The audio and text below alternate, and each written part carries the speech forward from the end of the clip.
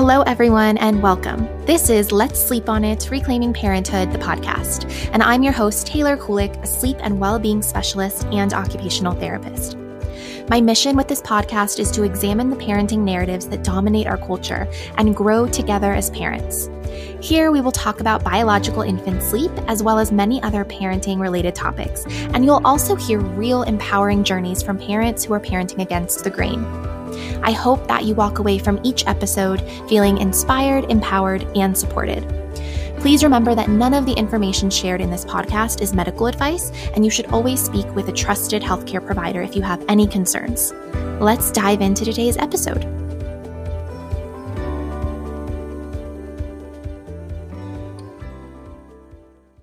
I wanted to take a moment to tell you guys about my favorite baby food brand. So I actually don't buy a lot of baby food and I don't use it a lot, but I do like to have some baby food, some pouches on hand just for those moments where I feel like I need something convenient or I need to just throw something in my diaper bag and go. So my favorite baby food brand, and really the only one we use now, is Serenity Kids. The reason that I love Serenity Kids so much is because they focus on nutrient-dense foods such as pasture-raised and grass-fed meat and organic vegetables. So I know that the quality is amazing and I feel safe and confident feeding it to my baby. You can go to myserenitykids.com and use the code TaylorKulik15 at checkout to save 15% off your order.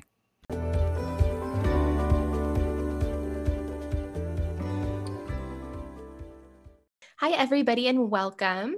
Today, I am super excited. I have Dr. Becky Allen here with me. She is a pelvic floor physical therapist and owner of Genesis PT and Wellness in Dallas, Texas. So we are going to answer a bunch of your questions about the pelvic floor and pelvic health. So Dr. Becky, thank you so much for being here with me today. And I just want you to just go ahead and introduce yourself. And I'm really curious to know about kind of your journey to specializing in pelvic health and what makes you so passionate about it. Absolutely. Thank you so much for having me. I'm so excited to be here and just answer some questions for your followers and hopefully provide kind of some insight to the pelvic floor world, if you will. So like you said, my name is Dr. Becky and I am owner and physical therapist at Genesis PT and Wellness. We're in Dallas. We have a couple locations in the Dallas area, as well as we have an OT out and about providing home visits for us. So that's super fun. But as for how I got into the pelvic floor world, it kind of fell into me, to be honest. I never would have guessed that I would be doing this. It's funny looking back into physical therapy school, my classmates and friends actually would tease me saying, "Oh, you're going to be that one that does pelvic floor." And I was like, why are you saying that? I would literally never. That's so weird. And I still don't know why they would say that, but they knew somehow they knew. And then fast forward, I graduate, I work in kind of what you think of as general physical therapy. So outpatient orthopedics, low back pain, post-surgical rehab, athletes and injuries, kind of your typical kind of physical therapy when you think of physical therapy. Then I get pregnant. Throughout my first pregnancy, had pretty bad lower back pain, SI joint pain that frustrated me as a physical therapist because I didn't know how to fix it. And it seemed super easy. It should have been simple to me, or so I thought. But I just kind of limped along through that pregnancy, waiting to just not be pregnant anymore because I couldn't fix it. The chiropractor couldn't fix it. I didn't know what was wrong. So had a difficult labor and delivery with him, my first, and then postpartum was just kind of left with, well, what the heck? Pregnancy was difficult. Labor and birth was difficult. And now here I am supposed to just know how to recover from all of that. And again, it was extra frustrating because as a physical therapist and someone who likes to remain active, I wanted to know how to safely get back to working out or playing volleyball or going on a walk. Could I go on a walk? I didn't know. And so I kind of started to dabble, research a little bit. Well, what are some guidelines that I need to follow? And that's when I realized, oh, this is what pelvic floor physical therapists do. They don't just treat prolapse or incontinence, which we do, but we also are great with postpartum recovery. And that's kind of how I dipped my toes in, was just my own recovery. And recovered well from that, just based off putting my PT knowledge together with my research. A couple years later, get pregnant again, actually 1 year later, get pregnant again. And that pregnancy and birth was night and day different, simply because I knew kind of what to research, what to be doing from a pelvic floor standpoint. And that's kind of what catapulted me to think maybe I'll look at this a little bit. But I still was in denial in my head. I was still like, no, I'm never actually going to do it. I'm never actually going to do that. But then my midwife for my second pregnancy randomly at one of my postpartum visits was like, you should do this. And you should also start your own business in it, and also lease space from me, and we'll just be a wellness team. And I'm like at my 12-week postpartum visit, and I'm just like, what? She's just like, yeah, that's my like plan for a year from now, is I want to have this wellness. Anyway, so I did it. I just did. I don't know. I just kind of do things once I get an idea in my head, and here I am a few years later down from there, and it's been fantastic. I got my post-professional certificate in women's health physical therapy, actually from Texas Women's University, which is the same place I got my doctorate of physical therapy. So I went an extra year after that and got my certification in women's health physical therapy. And here I am. That's amazing. Thank you for sharing that. So I have to share with everybody who's listening, Dr. Becky, that we actually were connected before we were actually connected. Yes. So I also went to Texas Women's University. So I guess we were there at the same time. I studied occupational therapy, you studied physical therapy. And so I was scrolling Instagram one day, not very long ago. It was probably just a few months ago, maybe 6 months ago. I'm not sure. And your reels kept popping up. Like I wasn't following you. I didn't know of you, but I kept on seeing your reels, and they're really great and funny. And but I realized how familiar you looked. And I think I even saved one of your reels so I could use the audio. And then I saw like a third or fourth reel of yours. And I was like, wait a second, she looks so familiar. Like I know that I know this person. And so I think then it connected that we had an internship in the same place at the same time. Like we might have overlapped a few weeks and we kind of worked together for a few weeks. But anyway, so we connected that way. But I just think it's funny and it's interesting because now we're connected like on Instagram and all of that. But it's so interesting how small the world is sometimes. Yes. And how connected it can feel when we're like across the country from each other now, and we just found each other on Instagram again. It is. That's pretty funny. As soon as you messaged me that, I was like, you are so right. Like I totally know your face. And I think you're right. I think we overlapped for a week or two. Yeah. Yeah. So super cool. Okay. So I have some questions for you. And I also think that it's so interesting that your classmates were telling you that like, you'd be that person that was going to do pelvic health, but also like, was there this, how do I want to say this? Like a negative connotation or like a negative association? Is that how it is in the physical therapy world? Yes, that's a good way to put it. It's more of like a joke connotation. It's more of like, oh my goodness, there's these physical therapists that are inside women's vaginas or rectums, right? And who would ever do that? That's so weird. And oh my goodness. And I think the joke came up in one of our lectures about learning about the tailbone, and the professor was like, yeah, there's certain physical therapists that have training that can go in rectally and actually mobilize this joint at the tailbone. And we were all just, oh my goodness, what? And of course someone's like, that's what you're going to do, Becky. But it kept coming up like with labor and when we learned about birth and things like that. And I don't know why but yeah, I would say it's more of a joke thing than a negative thing maybe, but it's more of just a who would ever do that. Yeah. Which is kind of sad and unfortunate because it's an area that is so needed. Like there aren't that many really great pelvic floor physical therapists. And it's almost like, do you find that the demand for pelvic floor therapy is more than you can provide or that providers in the area can provide at any given time? Oh, 100%. It's totally exploding. Just, I think Instagram and social media in general helps a lot just to get the word out. And now like moms are starting to catch on and share it. But definitely I started this business thinking that it was going to be, I'm working 3 days a week, part-time, home with my kids the other 2 days. And it just immediately from the get-go took off. I had to add a day a few months in, and now I've hired 4 therapists. It's insanity. And it's not just because if I'm this great business person and marketer, because we all know that's not the case, it's literally the demand, especially in a big city like Dallas, is just insanity. And there's therapists kind of popping up here and there. So that's good, to be able to provide help to all these people. But I would definitely say the demand is insanity right now. Yeah, which, like you said, is a good thing because there's more awareness and the knowledge that women can go, and men too. I mean, do you treat men as well? It's not just men have pelvises too. Absolutely. So, yeah. So I personally don't, but I have Corey, one of my therapists. She actually is our male therapist. She treats women, but will also see men. She has the training for men. That's great.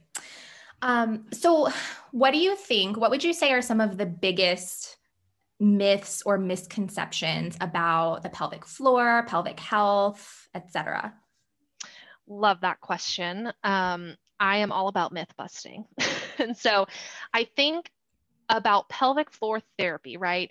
I think one of the biggest misconceptions or myths is that it's only for women who have had multiple children and now they're in their 60s and now they are leaking or their uterus is falling out or something like that. It's like there's such a narrowed lens or understanding from like the lay person that what pelvic floor therapy or physical therapy is. And that's kind of what people think it is. And that's like a fraction of it. Like, yeah, we would see that patient, right? But it's so much more than that. And I love just educating. It doesn't have to be someone that's had a baby. It doesn't have to be a woman. It doesn't have to be someone that had a vaginal birth. It can be someone during pregnancy. It can be someone trying to get pregnant. It can be someone in menopause, all these different things and all these different issues. And I would even argue to say that as pelvic health specialists, we even have a better understanding of like low back pain and hip pain and sciatica and things like that, because we understand how the pelvic floor affects those diagnoses. Whereas, and I don't want to say a regular physical therapist, because obviously there's fantastic ones out there that are great with low back and hip pain. But I would say, just from learning what I know now, I don't know. We always joke, how the heck did we ever treat anyone without examining their pelvic floor? Because it's everything. And so I think that's a big kind of misconception of what people just even think of pelvic floor therapy in general. And then to the other part of your question, just kind of any myths surrounding pelvic floor dysfunction in general. So many women think simple things like leaking are normal because all their friends leak when they sneeze or laugh, or when they're exercising, they wear dark leggings because they might pee themselves during the box jumps or something. Or there's so many women who just think, well, sex has just always been painful, so I guess this is just how it is, and that must be my normal. Mm-hmm. Yeah, for sure. And I think that, at least in my experience, and then talking to a lot of women who have, especially those that have given birth, a lot of doctors will dismiss pain and leaking and everything that you just described. And what's so frustrating to me is that most doctors, and I hope this is changing, I think it's changing, but I'm not sure if it's changing everywhere. But many doctors don't even know about, they have these misconceptions about pelvic floor therapy, and they don't even know what pelvic floor therapy is. And they don't refer women to who have given birth to a pelvic floor therapist. So, that certainly doesn't help when your doctor is telling you this is normal, or you just have to deal with it, or, you need to get surgery. That's the only fix. So yeah, I love that. So kind of to go along with that, how do we know if we need to see a pelvic floor therapist, I should say? Oh, sure. Yeah. So my running joke is, if you have a pelvis, you should see one of us. So everyone, but in general, some of the common symptoms that you would be experiencing if you had some pelvic floor dysfunction, and I'll just kind of list, some of our common ones that we see and that we treat, is of course going to be urinary leakage. So whether that's when you're coughing, sneezing, laughing, running, jumping, exercising, racing to the bathroom, and you leak a little bit, all of that counts. Urinary urgency and frequency. So those women who, like, you probably have the friends, right, that are constantly, they're like, let me just go pee before we head out, or I know I just peed, but I gotta go again. So frequency of urination, or constantly kind of feeling this urge, even though you just went 30 minutes ago or an hour ago. Chronic constipation is actually a big one, and that can be just life-changing once we just treat the constipation. It can just affect everything else too. Diastasis recti, so that's the abdominal separation in typically a postpartum woman that didn't quite heal right. And painful sex is a big one. Pelvic organ prolapse, which again, that's going to be another common postpartum one. And then of course the hip pains, low back pains, all those types of things should be kind of indicators to you that this symptom most likely is coming from my pelvic floor and I need to see an actual specialist, not just my doctor, not just a regular PT. Great. That's awesome. So I asked my followers to send in a bunch of questions for you, and they followed through. They sent in probably hundreds of questions. So we probably won't be able to get to all of them, but I took some of the most common ones, and I'll just start asking you some of these questions. And this is probably a loaded question to start with, but can you talk about Kegels? Because, a lot of people will just say, just do your Kegels whether you're pregnant or whether you're postpartum. And I'm really curious about your thoughts about just doing your Kegels. You just wanted to trigger me, Taylor. I'm sorry. That's what I'm good at. I'm very good at triggering Kegels. people.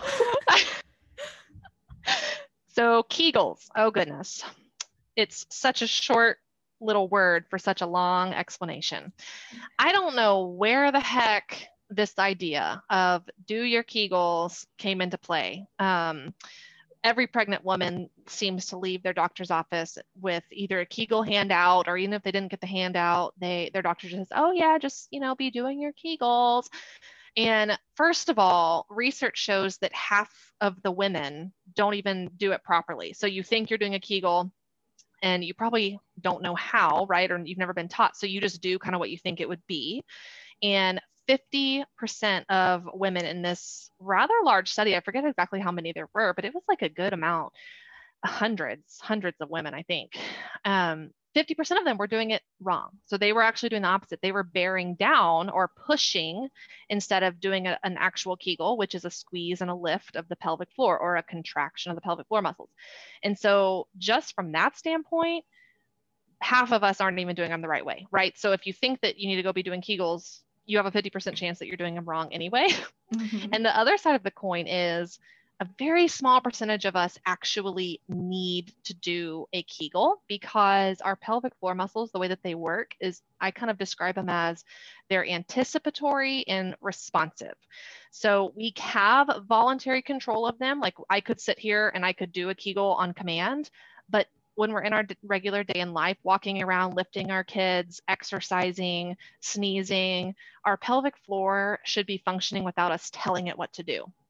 So you can practice Kegels all day long, but if you haven't practiced integrating your pelvic floor into some of these functional movement patterns, then it's going to do nothing for you. And lastly, about Kegels is most of us, well, I won't say most of us, some of us could get worse from doing excessive amounts of Kegels. So these are going to be the women with painful sex, constipation, urinary urgency and frequency, and then my athletes who leak, not necessarily my sneezing leakers, but my leaking athletes. Most of the time, that kind of subset, they actually need to learn pelvic floor muscle relaxation or how to let the pelvic floor muscles go.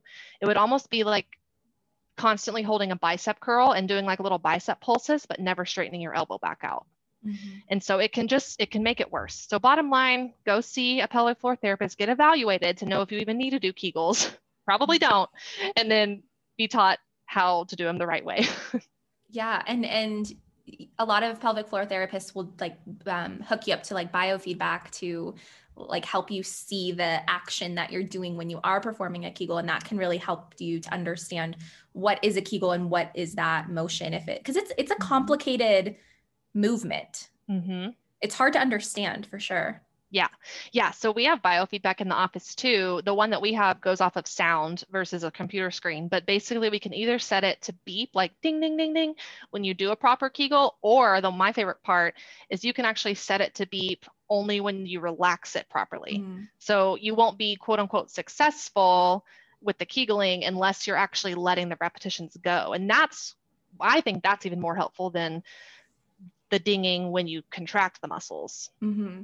Yeah, I think that's so interesting when I learned about that, the relaxation piece, because I feel like, I mean, I'm definitely a very like highly anxious, tense person. And so I thought I should just be doing Kegels. And in reality, I needed to learn how to relax my pelvic floor. And I think a lot of people are like that. Like you said, I mean, a lot of people have this tension and we just need to learn to relax. And it kind of is the same for every other aspect of our life. And it kind of translates to the pelvic floor too. So, and Absolutely. that's so interesting, but yeah, we're just given this one size fits all advice to just do your Kegels and you'll be fine.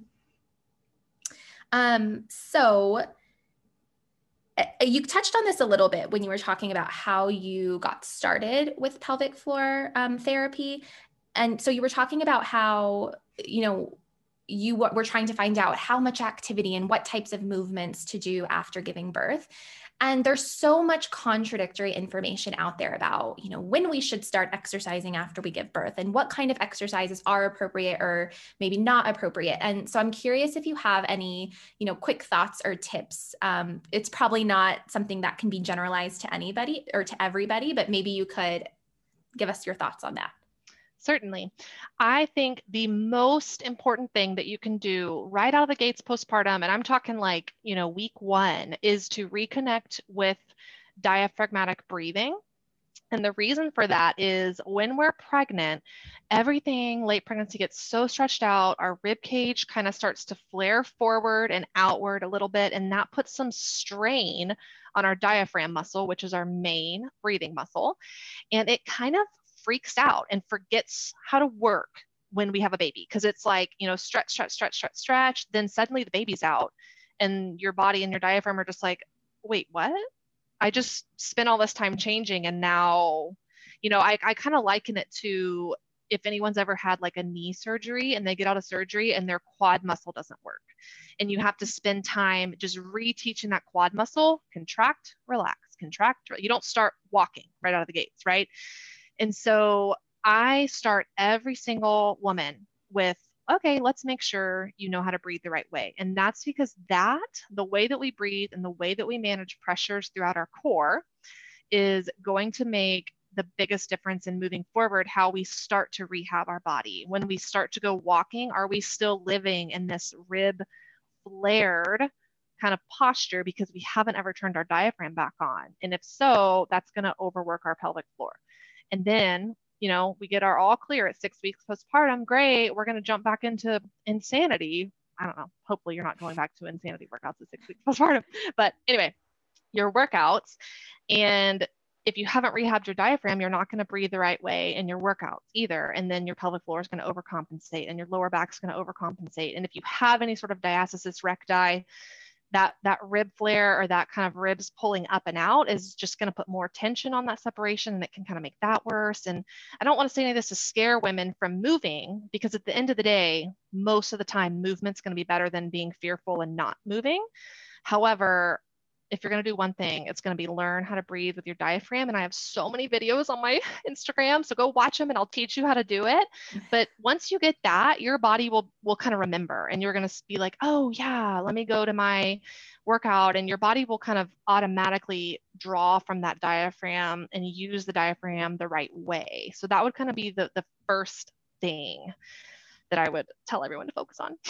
That's great. And I was going to ask you if you have any like tips for proper breathing, but so go to Dr. Becky's Instagram. Your handle is Genesis PT Wellness. Yes. Right? Perfect. Okay. Perfect. She has videos there for you if you want to go look. Do you have any tips for, you know, what are things that, especially talking about new moms or, you know, postpartum women, they might not be new moms. You can be postpartum and still have these issues for years, but any tips for like daily kind of functional things like that, you know, if you're not going to the physical therapist right now, if you can't do that, what are some things that we can just focus on in our day-to-day life, especially related to, you know, parenting tasks and picking up babies and things like that? Ooh, that's a good one, because I'm like, do we have 5 hours for me to tell you all the things? No. So big one is kind of sort of coming back to breath, but more specifically, a lot of us are holding our breath while we're going out and about doing our tasks, picking up the baby, picking up the toddler, lifting the groceries, vacuuming the floors, like all of these things. If you start to pay attention, you are likely going to notice, you're going to catch yourself now that I brought it up, and you're holding your breath. So you're holding your breath to lift your baby. You're holding your breath as you climb the stairs in your house to the second story. And over time, that chronic repetitive breath holding is just pushing down on your pelvic floor. And that can do one of two things. That can either lengthen it and weaken it over time underneath that load, or sometimes your pelvic floor gets mad at you, and instead of just giving up and stretching out, it kind of reflexively says, well, I got to fight that pressure. And so then it'll tense up, and then there's your tension problem, right? So if you can just think, as you're going about doing your mom things, exhale with the harder part of the movement. So as you lift your child, exhale and lift, or exhale just prior to the lift and through the lift. Try to catch yourself and see if you're breath holding, because that little teeny tiny piece of advice is literally going to save all the pelvic floors, unless they have like a more serious problem. But just for us normal people, do that and you will be saving your pelvic floor for the long run. My second piece of advice is drinking enough water, which is, you're like, what? You're a physical therapist, but water. It is usually the answer to everything. And you could aim for like half your body weight in ounces. So if you weigh 100 pounds, you want 50 ounces a day, basically. And that will keep, fluid levels well. That will kind of keep your gut going so you don't get constipated, which your pelvic floor gets mad if you're constipated. And you just feel better when you drink enough water, just in general. It helps with mental health and clarity and fatigue and just all these things that us moms deal with. Yes, it does. Totally. And I'm so guilty of holding my breath.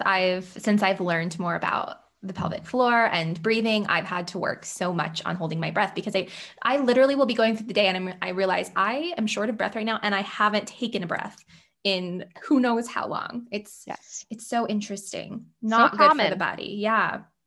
Ooh, this is a good question. We have some really good questions, Dr. Becky. What would ideal routine postpartum care look like in the US, in your opinion? Ooh, if the sky's the limit. I love it. So I would say, and I'm just going to make this up on the fly here based on what I would have liked and what my clientele would benefit from. So I would say ideal postpartum care would start in pregnancy. You've already met with your pelvic floor therapist, and you've already talked through what the birth is going to be like, how to optimize labor and delivery, which of course, if you are avoiding unnecessary interventions in labor and delivery, and if you're decreasing your risk of tearing, those two things are going to optimize postpartum recovery, both physically and mentally. So it starts in pregnancy. Then you already have your lovely pelvic floor therapist that you connected with in pregnancy.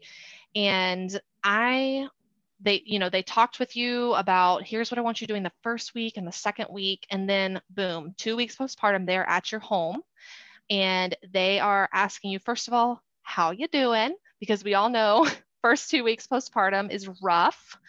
And they're checking on you mentally and physically.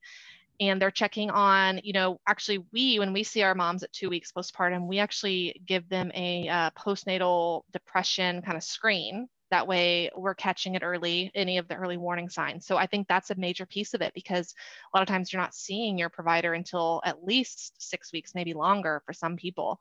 And so checking on your mental health, asking how the birth went, asking how breastfeeding is going if you're breastfeeding, asking how is the pooping going? Everyone's always afraid to poop postpartum. And how's that going? Or is your pee normal? Like, kind of early screening things of what sorts of issues could this woman be running into if she ended up in my office at 6 months from now, and kind of catching it early. And then following up regularly from there. So we've gotten in pregnancy, we get to you super early postpartum to kind of talk about how are you doing, talk about make sure you're breathing with your diaphragm, rehabbing, the right way with the right kind of breath and movement patterns. And then we continue the relationship regularly throughout kind of those early months. So I would say meeting with you guys like a couple times a month through the first 3 to 6 months, depending on symptoms. And that is just going to help guide you basically to optimal recovery. So hopefully you're not in our office a year postpartum because you're quote unquote still leaking or sex is still painful. We catch it all early. And while it's kind of fresh, it's much easier to rehab. I love that. That sounds beautiful. And, you know, so many countries do postpartum care so much better than we do. And so that leads me to my next question. I got quite a few questions that were similar to this, so I'm going to kind of combine them all. But because unfortunately we don't have that level of care right now in the States, you know, how do we make that happen? I'd love to do that. But I know. The reality is that right now we don't have that, and also that pelvic floor therapy can be expensive. You know, even if your insurance is covering some of it, those copays can be pricey. Sometimes insurance won't cover it, or maybe some providers choose not to take insurance for whatever reason. So do you have any, so one, I got a question whether you have a workout program for moms, new moms. And then I was also asked if you have any workout programs or pelvic floor programs that you would recommend in the case that someone cannot see a pelvic floor therapist. Yes. So, well, the first question, the answer to that is no, we don't have a program. It's something that is semi in the early stages of in the works. Ooh, so we're yay. trying to think about potentially making something. But Awesome. Because we don't have one, I have some resources that I will, that I trust, that I will give to, like, you know, maybe I have someone during pregnancy and I'll just say, hey, try this program postpartum. You've already, like, during your pregnancy, we've been able to talk about the breathing. You're going to be able to know that and apply that to postpartum movement. And so I don't know, would it be better to like add some links to this podcast or something? Or is that even possible? Yeah, rather I can than do me that. just that way, instead of me just trying to remember exactly what they're called and how to get to them, maybe we could add the links for everyone to go look at them. Yeah, Okay. I can do that. I can add that to the description. And then somebody did specifically have a question about Moo2. Is that a one that you would trust and recommend? If you feel comfortable commenting on it. Yes. So I would say yes. Overall, that's a great system because it starts with focusing on the breath and focusing on kind of reconnecting the core and the pelvic floor kind of in simple positions, and then progresses that over time, which is basically what we would do in the office as well. However, and this is not just with Moo2, this is with any system or any program, you are not going to have someone there telling you, yeah, that's the proper way to breathe, or yes, you are doing it right. And so if anyone could swing it, it's always best to, if you're going to do these programs, at least go get one visit with a pelvic floor therapist. And that way we can explain to you the breath, diaphragm, and pelvic floor. And then you can take that and you'll get that in one session. You can take that, apply it to your program, and that would kind of set you up for success more than just jumping into any of these programs, even the ones that I love. You know, obviously nothing beats just having a specialist right there telling you you're doing it wrong or you're doing it right. Right. Mm-hmm. Yeah, because no matter what, you know, no matter how great the program is designed, there's no way for it to be individualized to the specific person. That's great. So if you send me some of those links, I will post them in the description.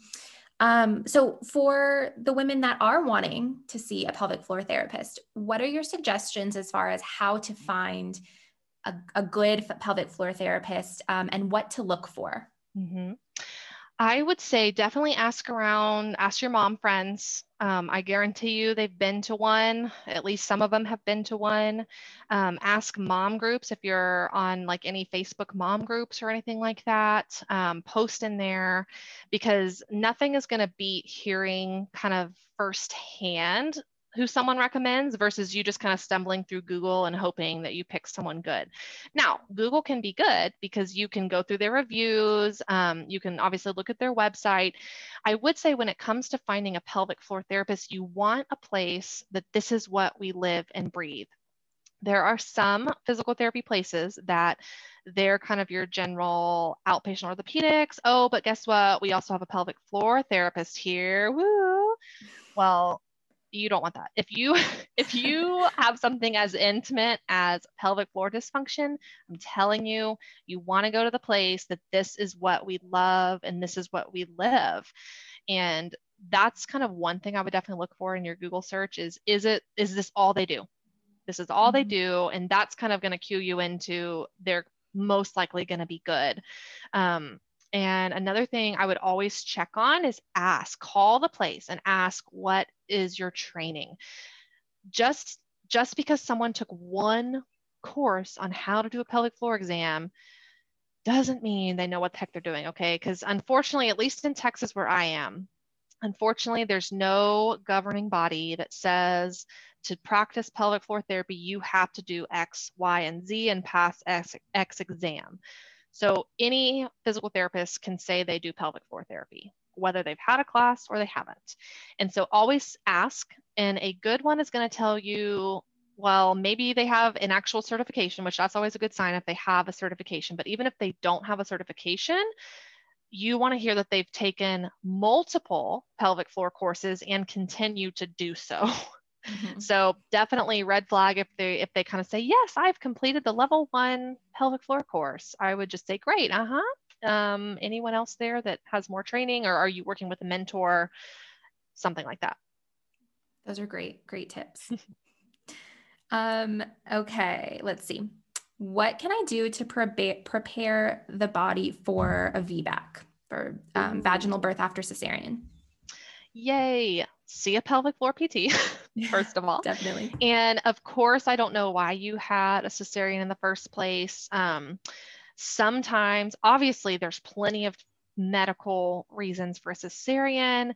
Sometimes, unfortunately, we have providers that maybe kind of push us to a cesarean or to more interventions when we maybe wouldn't have really needed it. But either way, whatever the reasoning, your pelvic floor can greatly affect how labor progresses. So if you're dealing with pelvic floor muscle tension, that is going to slow labor progression, and it's going to slow dilation, and it's going to make pushing the baby out of those tight muscles way harder. And so let's say, I'm not saying that this is this particular person's story, but let's just make an example of the stuck baby, right? So sometimes the mom has pushed for 2 or 3 hours. It's coming up on 10 p.m. And the doctor might mention, well, this baby's just stuck in there and let's just go ahead and do a cesarean, even though everyone's vitals are fine. Obviously, I'm treading lightly here because there's certainly times where things are not fine and you need to go get your cesarean and it saves lives, right?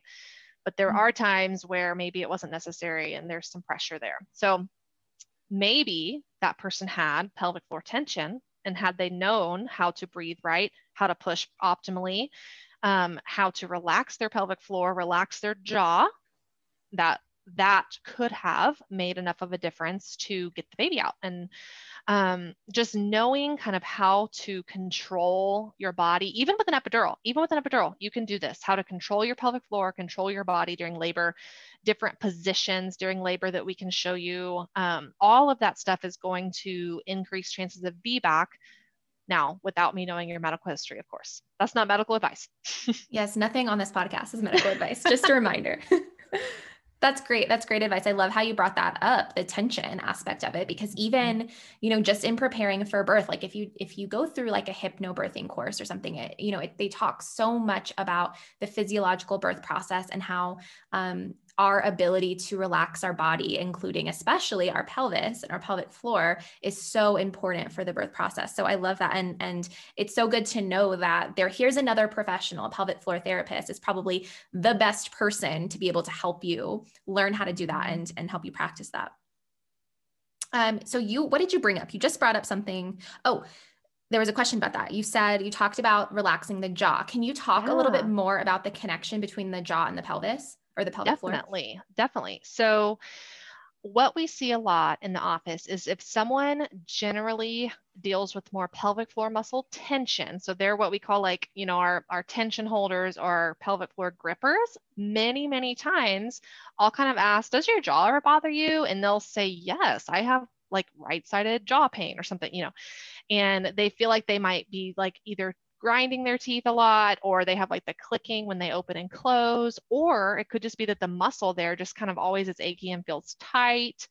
And so we see this hand in hand. And if you think about it, so without going into a physiology lesson, when we are developing embryos in the womb, our vocal cords and jaw area develop with or out of the same materials as our organs and pelvis and pelvic floor muscles.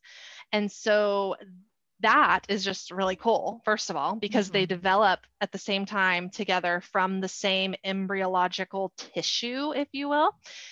But then on top of that, like you can even just do this quick little thing right now, which I hope this isn't like too loud of my mic, but like if we're just sitting here and if you go and you kind of squeal, you'll feel your pelvic floor tighten up. And then if you go, you'll feel it let go and open. And it's interesting because when our vocal cords are closed and tighter and holding more tension, which means our jaw is as well, our pelvic floor does the same. And then so when our vocal cords let go and our jaw opens, relaxes, lets go, your pelvic floor does as well. So that's why like in a lot of labor or natural birth, you'll hear the mom making like the sounds or like they're moving like a cow. And that's because the body is trying to open the pelvic floor and relax as the baby comes out. And so it's a really cool connection, honestly. And it's really cool whenever we make that connection for our patients in the clinic, because they're like, oh my goodness, you're so right. That is so interesting. And there was actually another question about this, and I think it's a really great question. Do you happen to know if that this is also related to tongue ties? Like if there's a connection between tethered oral tissues and tension in the pelvic floor? That's a very cool question. And I do not know the answer, but now I'm intrigued and I'm certainly going to have to research it because I would not be surprised, especially because tongue ties, they're so kind of genetic that I wonder if, you know, that could be leading to a lot of the muscle tension as well that we see genetically. So like, for instance, a lot of my patients will say, well, my mom has all this stuff too. You know, all these same symptoms or, you know, things like that. And so it's so interesting. I don't know the answer, but I'm gonna have to look. Yeah, I'd love if you do look into it, I'd love to know. Yeah. Maybe I'll look into it a little bit too, but it makes sense. It makes sense You're that it would be connected. Researcher. Okay. Do you think, this is a great question too. So many good questions here, guys. Do you think pelvic floor issues are a root cause of a lot of postpartum mental health issues? Ooh, absolutely. I definitely could see that being a connection because depending on the pelvic floor issue, you may not be getting back into activities that you love. You may not be able to go at your 6-week or after your 6-week checkup back to your little mommy and me classes because you're still leaking, or you have a severe, you know, diastasis recti.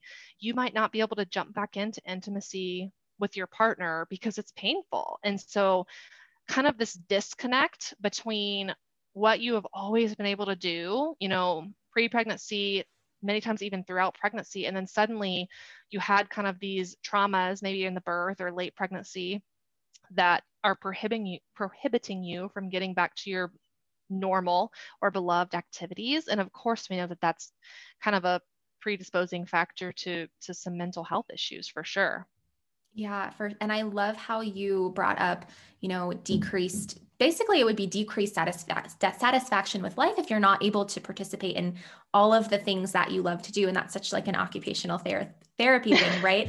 But also, so we know that not being able to partake in the things that you like to do in your hobbies, even in just daily activities, maybe you don't even like to do these things, but not being able to, you know, pick up your child without having pain or discomfort, things like that can all contribute to decreased satisfaction with life or quality of life. But we also know that just in and of itself, having pain decreases quality of life, and that could cause depression or anxiety. So even if you do have pelvic pain, if you have pain with sex, if you just have some discomfort and pain on a day-to-day basis, that can totally impact your mental health.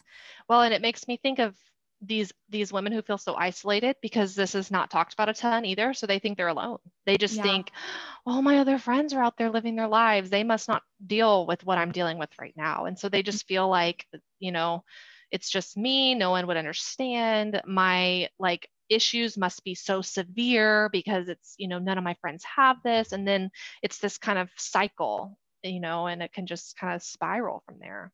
Yeah, absolutely. And I'm just thinking more too about, if intimacy with your partner is an issue, then you really could feel isolated because chances are your partner doesn't understand what you're going through, or maybe they're pressuring you or pushing you or feeling, like they can't connect with you on an emotional level because they're not getting like maybe the physical connection that you need. I talk to moms about things like this all the time. It's not it's not a rare experience in a relationship, especially as new parents. And so that in and of itself, if you're not able to really emotionally connect with your partner, I mean, we can go on about this all day. There's so many aspects that have the potential to impact mental health for sure.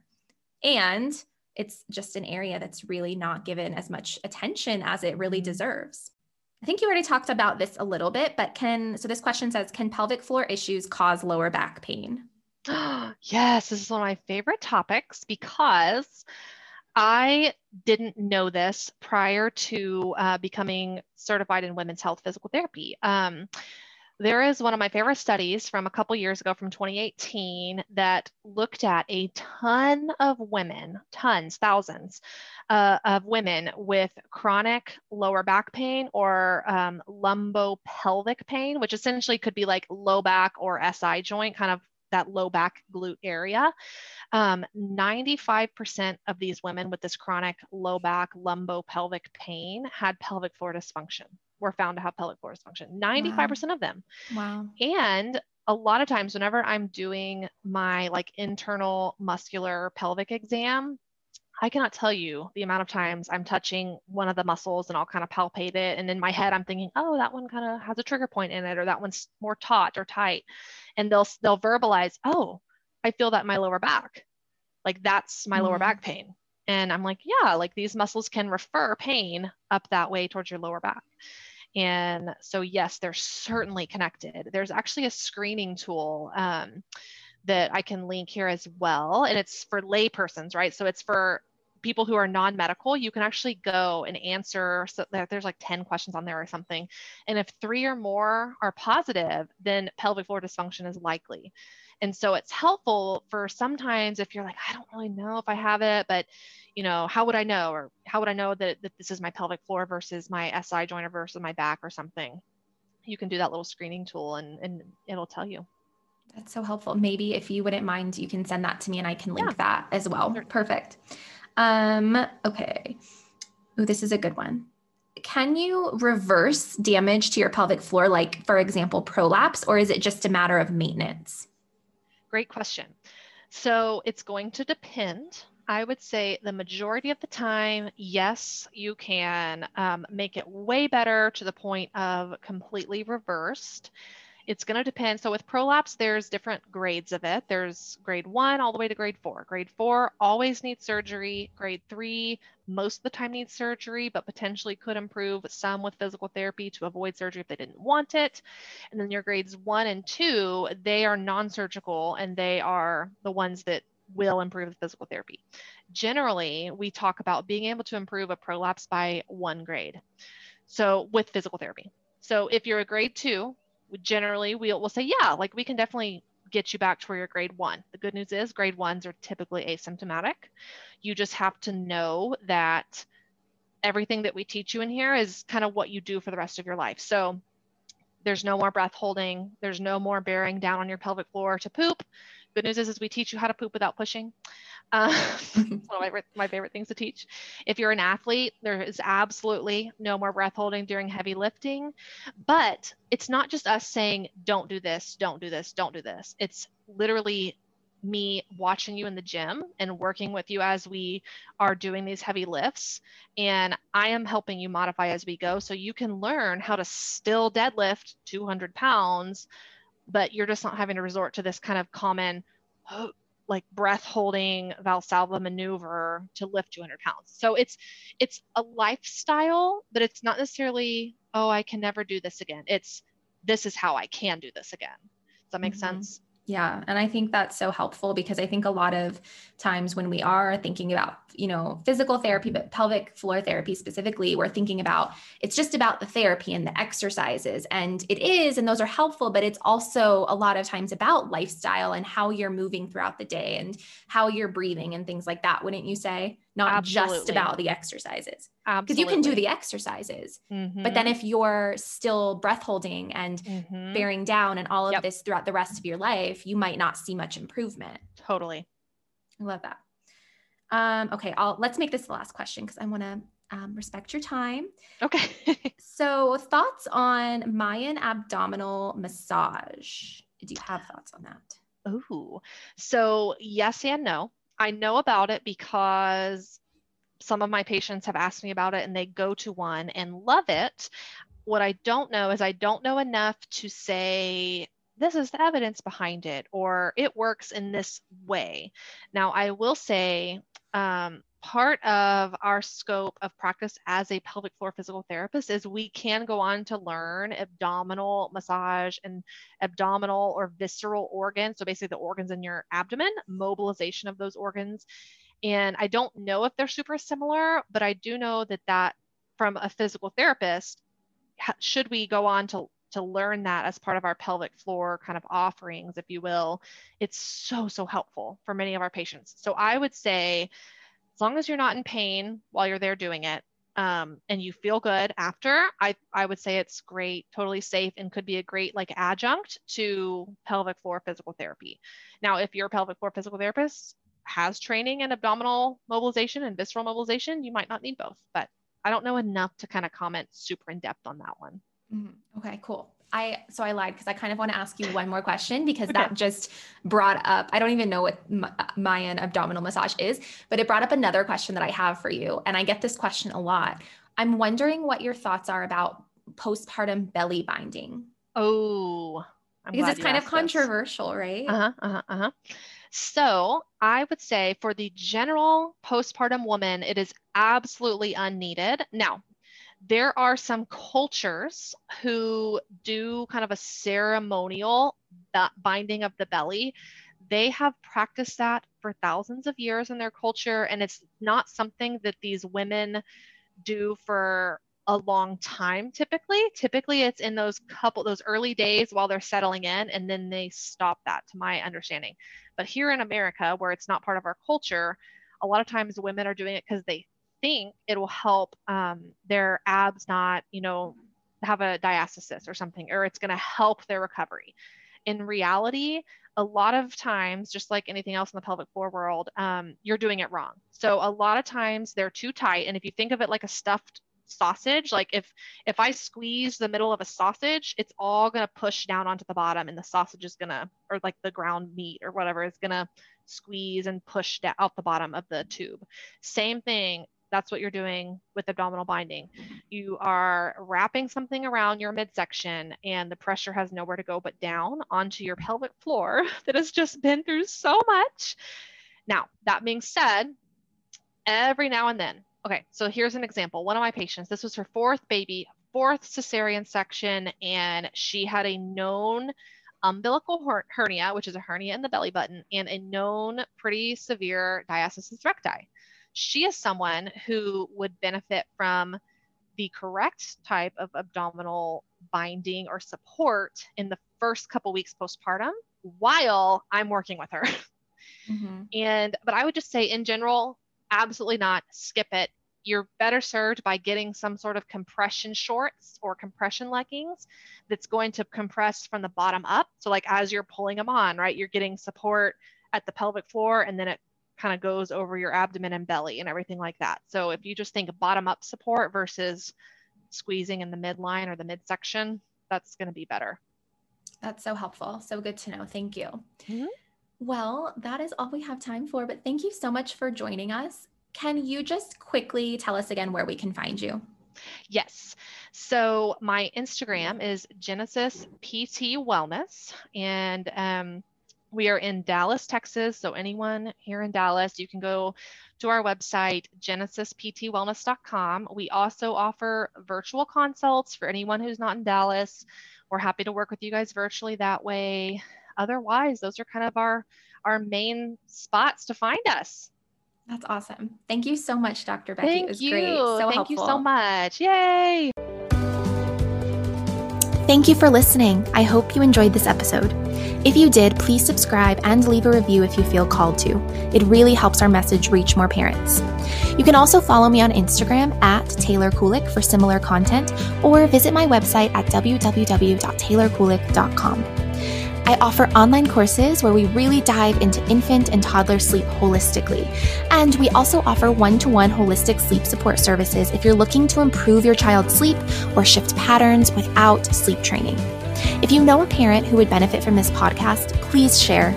And if you'd like to financially support this podcast to allow me to create more episodes more often, you can visit anchor.fm/Taylor Kulik. I hope you'll join me next time.